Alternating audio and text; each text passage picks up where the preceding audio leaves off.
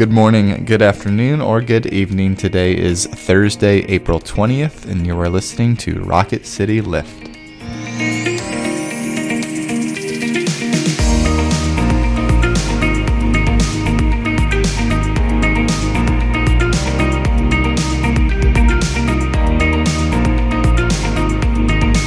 Hi everyone, welcome to Rocket City Lift. I'm Tara Bolger. And I'm Brett Goodeman. And we come to you and try to bring a bit of a spiritual lift to your day.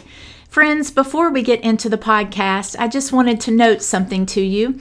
When we began this podcast, it was the beginning of the pandemic, and we wanted to come to you 3 times a week to try to just reach you when we couldn't gather together. But we're going to switch things up a bit going forward. We're going to release on Tuesday our sermon from the previous Sunday, and then on Thursday we'll come to you with our regular discussion podcast. But going forward, we'll just release on Tuesdays and Thursdays. That alleviates a little of the podcast burden from Brett and I, and we hope that it's still burden from you to have to listen to us 3 times a week. This is our gift to you, only 2 times a week. But we still hope that you'll be engaged with us and that you like our new format. So with that, welcome to our new format. And Brett, I'll begin by asking how you are and where have you seen the Holy Spirit at work lately? I'm doing great. You know, Easter is just the best. Easter is the best. And, you know, lots of things make Easter wonderful, but the thing that was not the focus, but it took it to the next echelon, was we had the most beautiful weather on Easter Day after it being a really rainy week, and it contributed to Holy Week in a really profound way. Of there was a darkness on Maundy Thursday and on Good Friday, and it was rainy and dreary, and gray, and then literally all through Holy Saturday, of that Saturday of waiting, and literally the sun rose Sunday morning. I mean, it felt like Easter for lots of different reasons, but the weather was a special one. So I think I'm still riding that high. I think I'd still love a nap or two, but I'm going to keep riding the weather high on that. How about you? How are you? And how have you seen? I guess I didn't answer the how I've seen. I'll come back to the Holy Spirit thing. We'll come back. This is a new format, listener. We don't know what we're doing. We're figuring it out.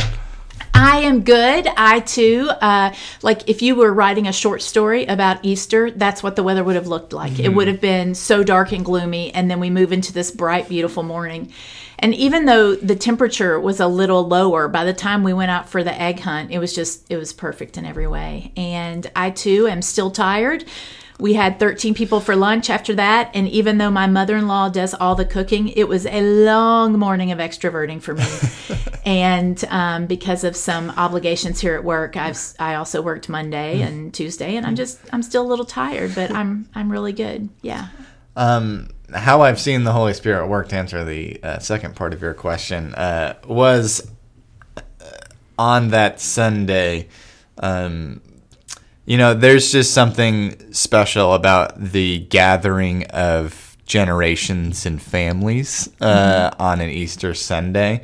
You know, just in the reality of the world that families disperse and they move to different cities and different countries. But then this feels like something that's particular to the South, because I don't know if it was the same thing that I experienced out west or in the Northeast, I guess in the Midwest also, but the going home for Easter, that Easter is a travel day, that you come home to your parents, to the church that raised you, and I saw that a lot, and that was really beautiful to see families gather together who had been raised together, that had their faith formed, and they come together on this special day, and that was really lovely to see. Yeah. So I knew this question was coming, so I have 3 ways I've seen the Holy Spirit at work. One of them is that I listened to this podcast this morning about these 2 dogs, And the tenor of the podcast was how much delight these dogs brought everyone they interacted with. And that feeling of delight in something lovely, I think, is always the work of the Holy Spirit. I think it's a work of God that these creatures were created and they just bring us so much joy. So that's one way. The second way I've seen the Holy Spirit at work is that my youngest daughter is 16. And when she was small, I would tuck her in every night and we would talk and that sort of thing. And then they get older and you get out of that. But the last few nights, she's been like, Mom, can I come lay with you before you go to sleep? And she just comes and snuggles. And we talk about the day. And that feels like a gift of the Holy Spirit, too, that there's something moving in her that she wants to be a little closer. And then the last one is that last night I was at my kid's school, and there is a teenager who his family's been coming to worship here. And he said, Miss Bolger, I really liked your sermon on Sunday. And for me, for any sermon to reach a 16-year-old kid is the work of the Holy Spirit. Yeah. For any 16-year-old kid to be like, man, I like church on Sunday, that is a gift of the Holy Spirit. So those are 3 ways I've seen the Spirit moving. That is absolutely wonderful. Now let us move to our time of prayer and scripture discussion as we begin with a prayer. Lord God, we thank you that your Spirit moves here and now, that in the resurrection we have found new life both after death but also today, that you have beckoned us forth to build the kingdom, to work, to grow, and to make disciples. And we pray this all in your name. Amen. Amen. So friends, the resurrection text from Matthew's Gospel in the 28th chapter ends with Jesus telling the women, go and tell the disciples to meet me in Galilee. So our text today is from Matthew 28, verses 16 through 20, and it picks up immediately following that. Now the 11 disciples went to Galilee, to the mountain to which Jesus had directed them. When they saw him, they worshipped him, but some doubted. And Jesus came and said to them, all authority in heaven and on earth has been given to me. Go therefore and make disciples of all nations, baptizing them in the name of the Father and of the Son and of the Holy Spirit, and teaching them to obey everything that I have commanded you. And remember, I am with you always to the end of the age. This is the word of the Lord. Thanks be to God. Tara, as you beautifully set up for us, this is right after the resurrection account. And what are we to make that this is the piece of scripture that comes immediately after we find that Jesus is resurrected? It's funny. I think about how the story might have gone. And I think if it were up to the disciples, we have Mary Magdalene and the other Mary who fall down and worship at Jesus' feet. That's what the disciples do here. I think there's this human tendency to just be like, hold everything. He is resurrected. We're going to stay just where we are. We're going to worship him. But Jesus says, no. You have been given the gift of resurrection. You know that it is true. Now go out and tell other people and make disciples. I feel like Jesus is saying, you've been given this gift. Now I want you to go out and give it away to as many people as possible. So for me, it's significant that this incredible event has happened. And right after that, Jesus says, now go out and give it to other people.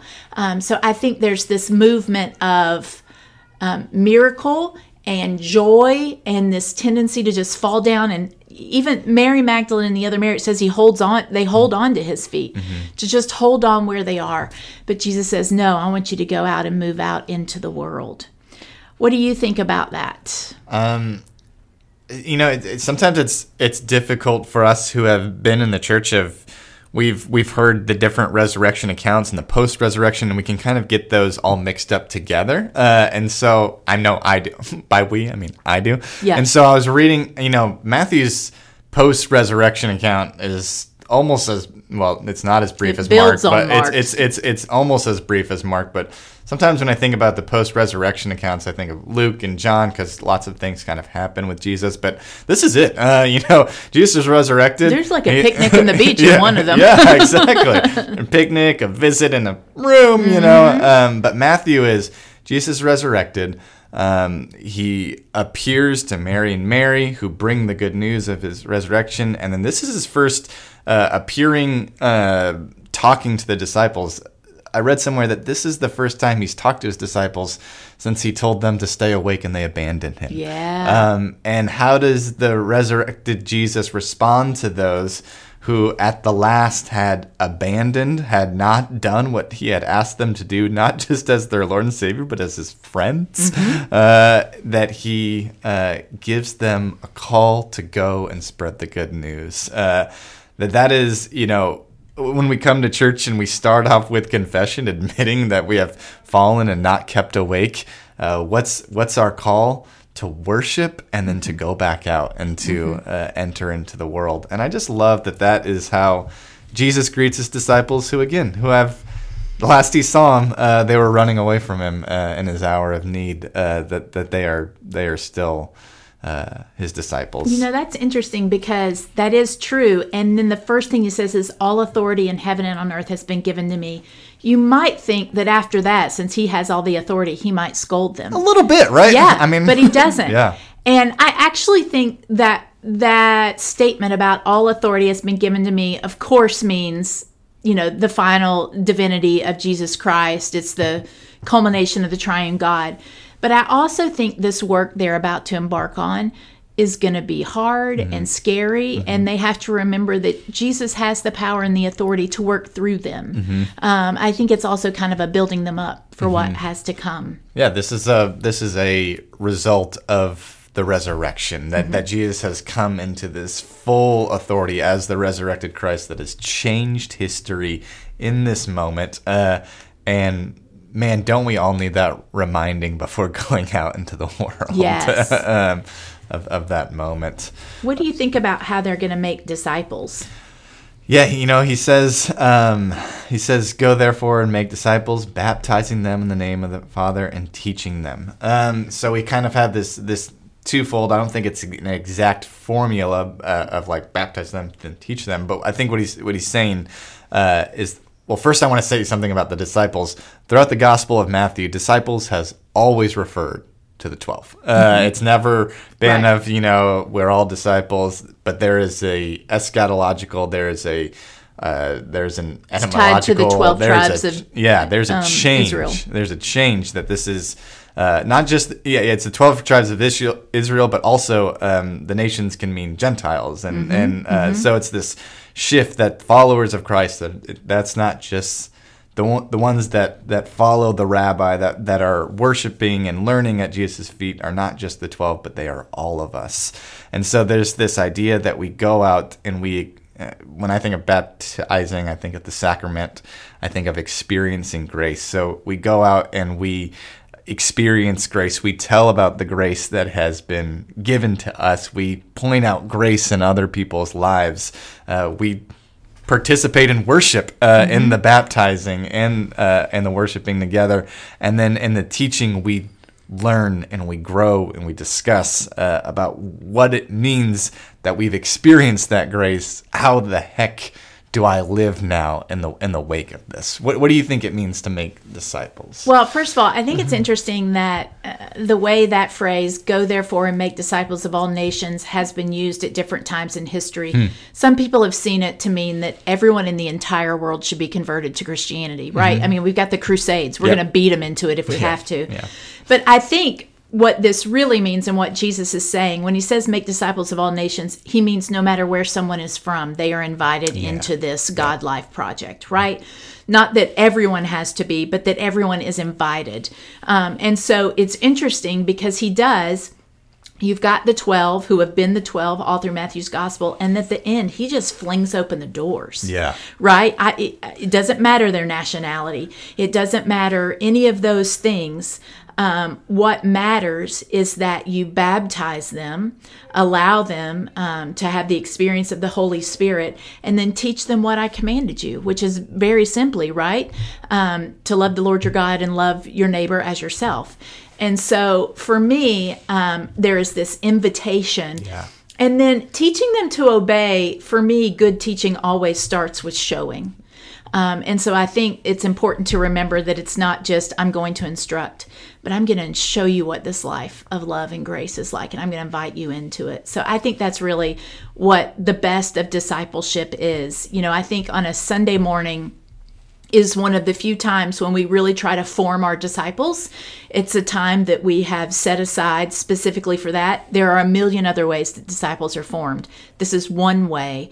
And in it, we try to make sure that it is always invitational and opening to people in a way of showing how to be a disciple instead of just teaching. You need to do you this. Need to. You need to. Or the let us prayer. Let us do this. Yeah. Let us do that, which is just finger pointing in a different tense, right? But, you know, he ends with this, I am with you always to the end of the age. And I think that is the ultimate comfort, too. Yeah. Jesus should be with us in every moment of our disciple making. In every moment, we know he's there in the baptism.